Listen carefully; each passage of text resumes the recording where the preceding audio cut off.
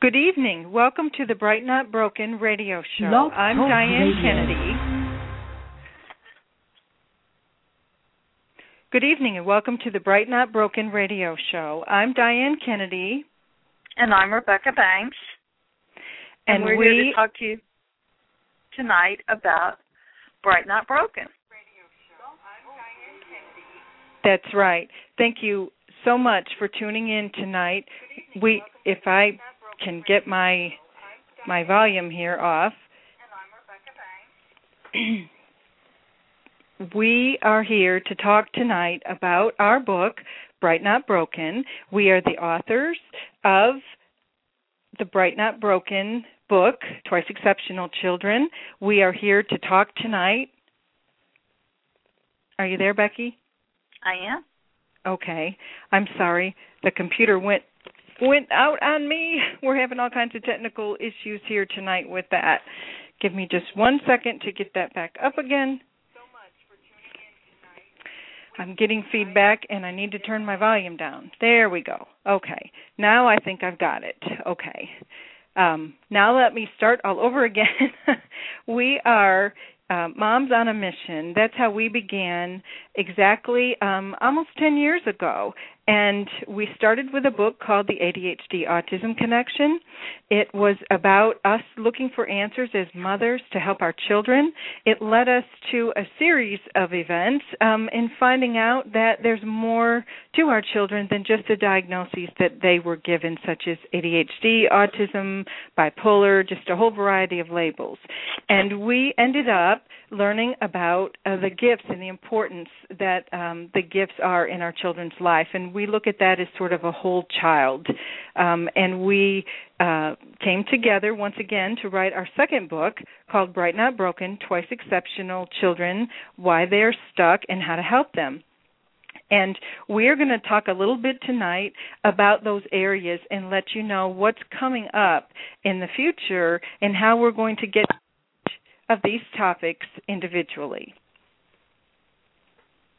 Becky? I'm sorry you cut out, Diane, but I just thought it would be interesting for our listeners to hear our background a little bit, our stories as moms and our children, just what started us on the journey with the ADHD Autism Connection. And Diane, since it started with you, why don't you share your story first? Well, when I began, this would have been probably about 15 years ago when Sam, my youngest son, was misdiagnosed with ADHD, behavior issues, ODD, oppositional defiant disorder, if anyone has heard that label.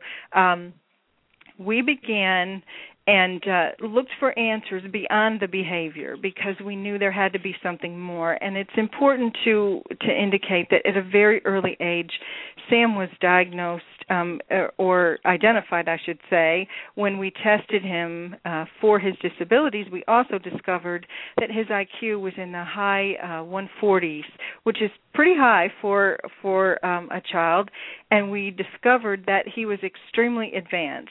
But it didn't take long for us to sort of gloss over that as the behavior issues became front and center. And like most parents, we focused on those issues that seemed to be just really consuming him. And when he started school, of course, the behavior issues became a focus there as well.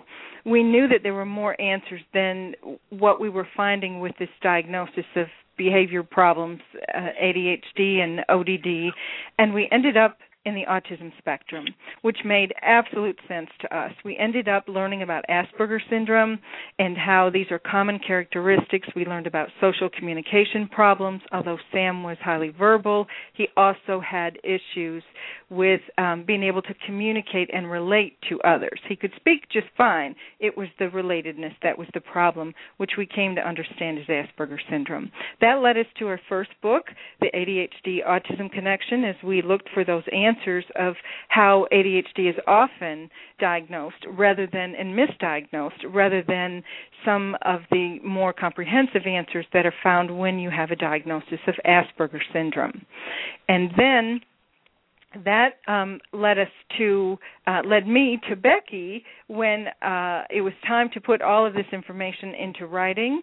And Becky is a writer and a mom and also an educator. We came together, we wrote the first book, and then we understood really how to appreciate the gifts that our children have, and we've come full circle back to really focusing on their gifts and talents and understanding that sometimes that's the treatment in itself, is looking at exactly what's right with them and not getting so lost and just absolutely drowning in what's wrong with them. Well, and as a mom, too, you're right, Diane. Our journeys began well over a decade ago, and my two children, I have two children. My daughter is my youngest, and my son is the older one. He did not present with any disabilities. In fact, he was identified gifted and put into the advanced program in school and in the gifted and talented track, if you will, whereas my daughter, early on, about 18 months or so, at 18 months of age, I noticed that she was different. She processed differently, and I just got that sick feeling in my stomach that there's something going on. And for the longest, the doctors, the pediatricians would tell me, well, this is normal development. Her speech was not as clear as a toddler and developing. Even though she did speak early, it was the clarity of the speech. There was definitely an impediment. And I saw recall issues with her, and not so much the learning, but it was when she went to retrieve the information, there were issues. And she had a lot of sensory challenges that at the time I was unaware of what sensory issues were. I only knew that loud noises would send her into screaming fits, or she would ball up and just become absolutely silent in the face of too much stimuli. Anyway, but with her challenges, I entered the world of disabilities early on, and she was diagnosed with central auditory processing disorder, pretty severe dyslexia, like I said, sensory processing issues. A little bit later, the label of was added because of her repetitive behaviors and her obsessions, and the ADD, not ADHD, has been a label that has, along with anxiety. So we have this whole list of labels with her, and I'm focused so much on the disabilities that her giftedness took the back seat for the longest until we could kind of, I don't know if you will, mitigate the challenges. My son, on the other hand, he's progressing along well until about middle school. And I shared this with Dr. Webb last week when we were interviewing him. And it was in about the 7th grade when Graham's grades started dropping. And because of that, I couldn't figure out what was going on because he had always had decent grades. But he was diagnosed with ADHD and then oppositional defiant disorder, and other labels have come along the way. But in the process of getting the disabilities diagnosed and the challenges that he was having with processing of his learning disabilities that were becoming apparent, he was exited from the gifted program, and again, the emphasis became on the disabilities. And so I think one thing that Diane and I share is just the importance of realizing that we had to understand not only our children, but why they were getting so stuck in the disabilities before we could figure out how to help them. Because every time we wanted to approach the giftedness, the emphasis tended to be on the disabilities. And so I think we started realizing the importance of looking at the whole child. And as we worked with Temple Grandin, she just enlightened us, didn't she, about the importance of the giftedness, not understanding what's going on in the disabilities world, and at the same time in disabilities, the giftedness isn't fully realized or appreciated. And so Temple's mission has always been to kind of bring these two worlds together, and in our work with her, we kind of picked up on it, especially as we started looking at why they're stuck, what systems exist that kind of trap our kids, and keep us as parents looking at not the whole child but splintered pieces rather than being allowed to embrace our children for their strengths and their challenges. Too often we get so trapped in one or the other that I don't think we're being a total service to our kids, if you will.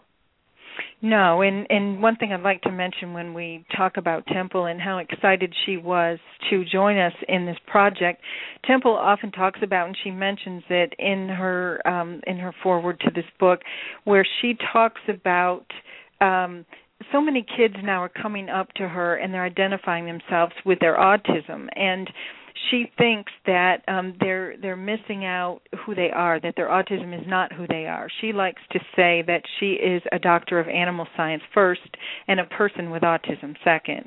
And I think that's really significant. It's something that I know is so near and dear to her heart, that she thinks so many of these children with gifts and, with exceptional talents and abilities need to really see that in themselves. And that's something that she had been doing some work in the gifted community prior to us approaching her about this book, and it's part of why she was so excited to come together with us, and she still is. She just feels that amongst all of these communities, these labeling communities we have, such as the ADHD world and the autism world, and that we need to really come together and share information amongst the gifted communities, the disability communities, the educational communities that encompass all of this. I think it's a sharing of information. I think that's one of our goals on this program. Wouldn't you agree? Oh, definitely. And I think it's also, as we share, it's so important that we start to understand more deeply all of the hidden abilities and impairments that inform our children's behaviors and that inform the way that they act and they think, so that we're not just labeling and medicating or labeling and treating, and we can take on a whole host of approaches and understand children in terms of how to best support the whole child rather than just one part of who they are. That's right. And I think, another important piece to that, Rebecca, is that we really want to emphasize that when we look at the whole child, we are not trying to discount in any way the struggles that our children have. We each, have had very, very real experiences knowing the intense struggles that our children have. And sometimes when autism is used and we reference kids who are high functioning, we tend to think, well, it's mild because we believe what we see as the impairment is mild. But, it's really important to understand that impairment is hidden. And a lot of times children will use their IQs to compensate, to sort of learn how to get along in the world, although they're masking the true deficit that really entangles them and really does make them suffer.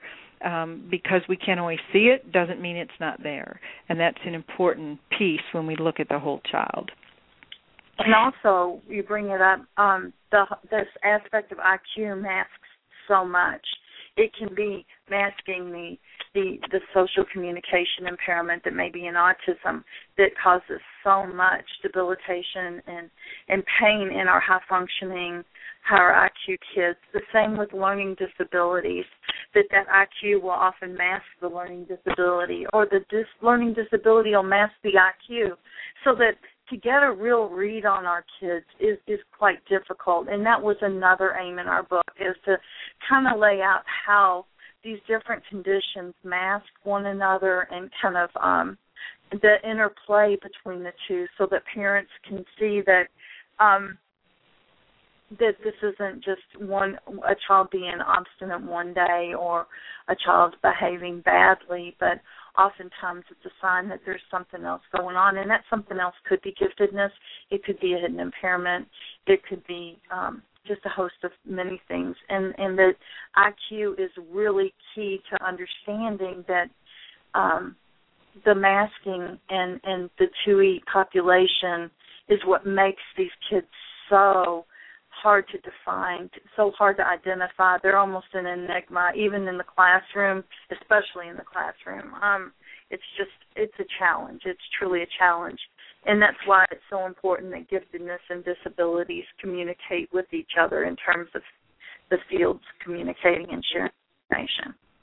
That's right, and something I'd like to point out is as we did our own homework and research for this book and for our trying to get the answers that we needed, we found that there was a rich field of information in the gifted world, and it was housed under a new term, which we've been using here a whole lot, called twice exceptional, and that is exceptional children who perhaps have been diagnosed or identified with a learning disability with a diagnosis, ADHD, autism, and also with a giftedness. And when we look at those two terms coming together, and we understood that there was this movement, if you will, in twice exceptional, we found just some wonderful, wonderful information that we said this is the piece that was missing about our children.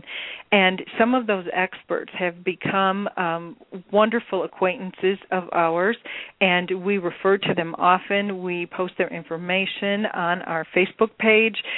We have talked about them and referenced them in our book, and we will be having some of those wonderful experts on this program as we look more in depth in several of these topics, but we will be covering twice exceptional and some of the research that's going on in the gifted world coming up later this year as well. And something I'd like to add is when we talk about gifted, Dr. Webb pointed this out last week. He's the founder of SING, Supporting Emotional Needs of Gifted Children, and also of the gifted, and also he's a noted gifted expert, but he said giftedness is not just IQ, but it's also a talent or a special ability. So we don't want to get hung up in terms of it just being an IQ or a number, but oftentimes that's what allows the twice exceptional child is because they're functioning with an average or above average IQ, in addition to perhaps an area of talent, that they appear more normal and less impaired, and that's that masking that we're talking about. And that would be why getting an accurate diagnosis is so difficult. That's one reason why. And another reason that our kids tend to get labeled and stuck is because of the diagnostic system itself. That's something else we discovered as moms looking for answers, is why the labels that our children were getting weren't giving us the answers that we needed. And Diane, do you want to explain a little bit about that journey?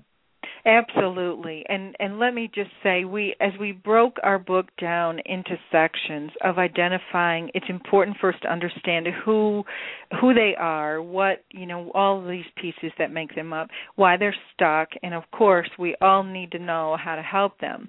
But something that's really important to point out about our work and what we do that is significantly different is when we look at, and we, of course, have researched and looked for just the absolute best ways of helping our children and looked at every method that's out there and continue to review every method that's out there and to share with other professionals and parents. But something that's really important is that we need to look at sometimes the best way to help our children is to understand why they're stuck. And that brings us back to our systems that are flawed. And the diagnostic manual, the DSM, that is what is used whether, we go to a clinician or a pediatrician and we get a diagnosis for our kids.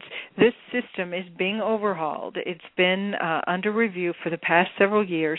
It is probably one of the largest sources, probably the largest source of controversy in our mental health system right now. And we've done a lot of research on the trials and tribulations that are going on with that, and we continue to stay up to date with that because it is important for parents. Although you might think, I really don't need to know about that, the DSM, that's for my doctor to decide. Absolutely, we are not physicians, and by any means, we are parents, but we believe in educating ourselves, and we think that's important for parents to do, to have an understanding of what that system is.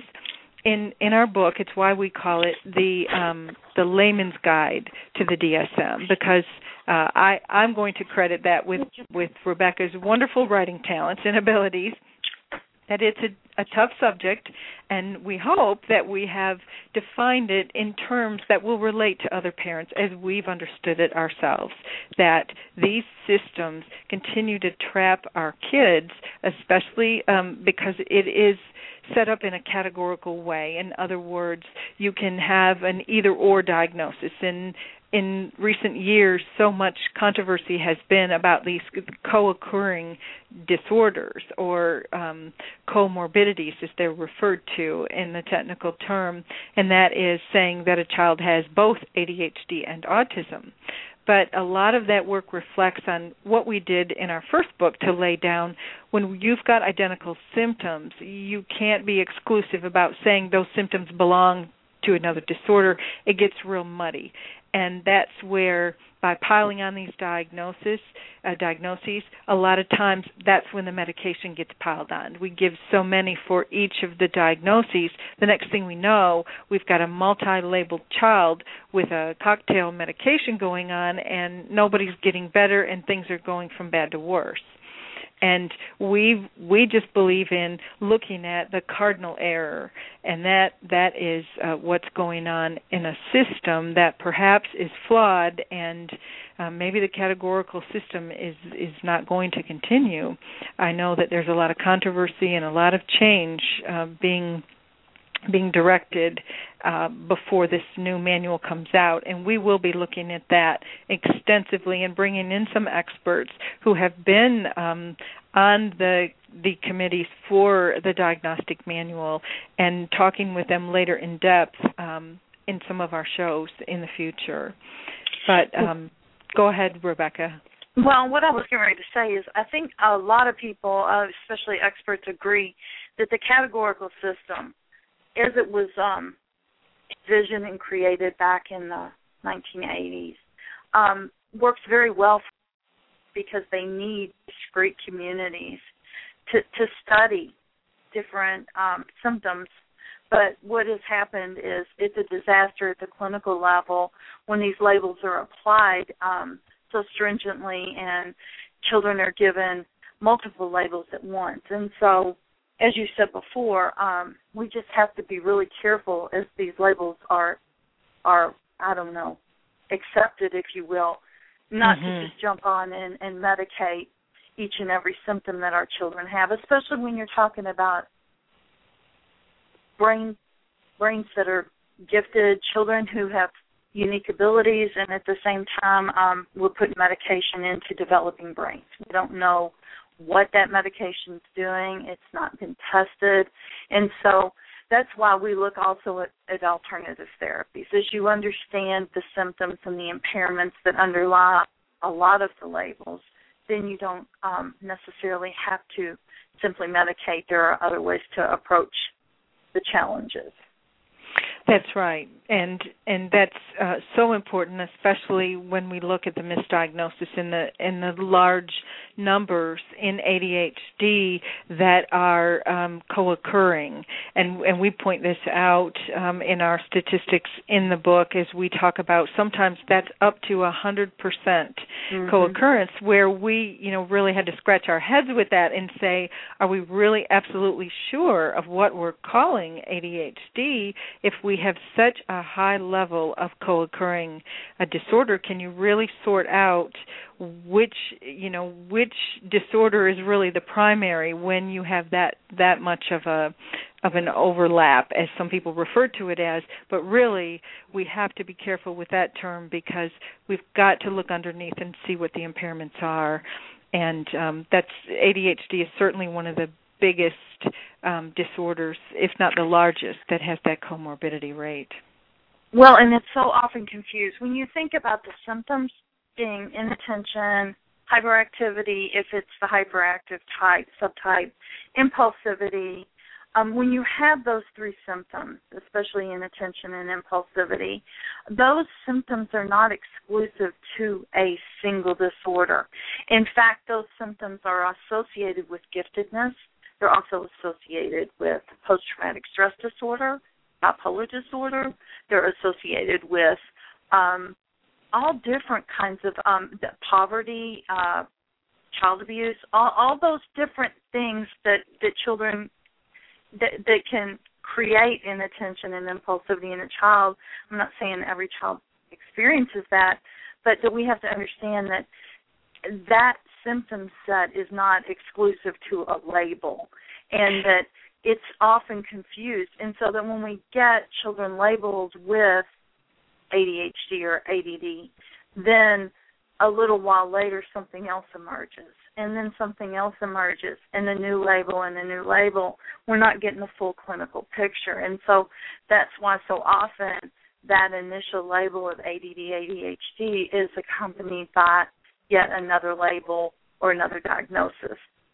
And I'm so glad that you brought up those symptoms, because as we look at these changes that are trying to be implemented for the new diagnostic manual, especially in ADHD, there's been a lot of talk about making ADHD, rather than an inattention or a hyperactive disorder, a disorder of executive function. And that's something I know we're going to discuss. We could have probably a whole month's worth of episodes on that topic. But it's really important. I'd like to point that out as you were discussing that, because that leads us to one of the largest disorders, which talks about executive function issues, and that's autism spectrum disorders. Because, and again, we go back to we got to be careful as ADHD attempts to claim to change the definition into an executive function disorder. Yes, the children who've been identified with ADHD, of course, the executive function disorder is what they're seeing, but we've once again got to look at autism has been identifying executive function issues for a long time, long before ADHD really was looking at this. And when we have a disorder, the point is that this is the primary issue only with that disorder. And I know that, it just doesn't seem possible for ADHD to make that claim, knowing how that research has been going on in autism for quite some time. So that's a really big controversy that we will look at in depth.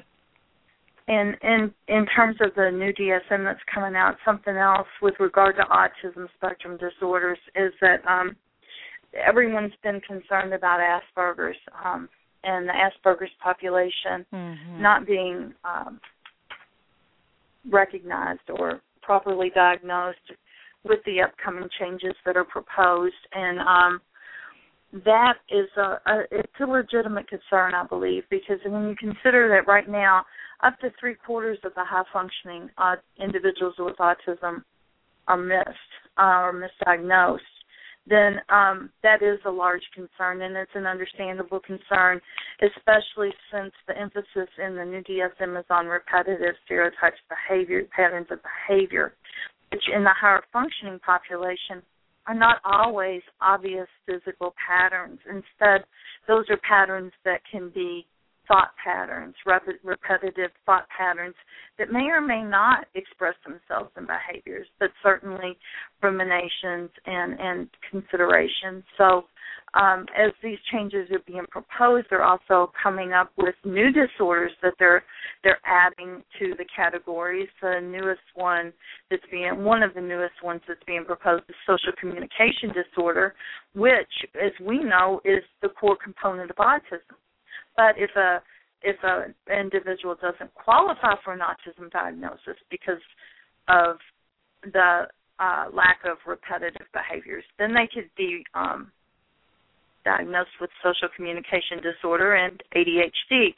So what we're getting in this new diagnostic manual that's being proposed and that is under construction right now are more disorders that can actually convolute and hide and add labels to an already struggling, high-functioning, twice exceptional population. And so as moms, it is something that concerns us. That's right. And I think as we sort of wind down here and get prepared for our upcoming shows, I'd like to mention that, of course, you can learn about our shows and keep posted with us by visiting thecoffeeclatch.com and also brightnotbroken.com. And an important point that we'd like to leave you with is in understanding how to help these children, the best way is by understanding why they're stuck. If we don't understand the hidden abilities and impairments, how can we find safe, effective therapies for our children? That is really what we're all about and what we hope to bring more resources and information to our listeners in future episodes. Anything you'd like to add, Rebecca? No, I'd just like to thank everyone for listening, and I'm really looking forward to some enlightening discussions in the future with our guests. Absolutely. Thank you for listening today, and we look forward to meeting once again here on the Coffee Klatch Network at the Bright Not Broken radio show. Thank you so much.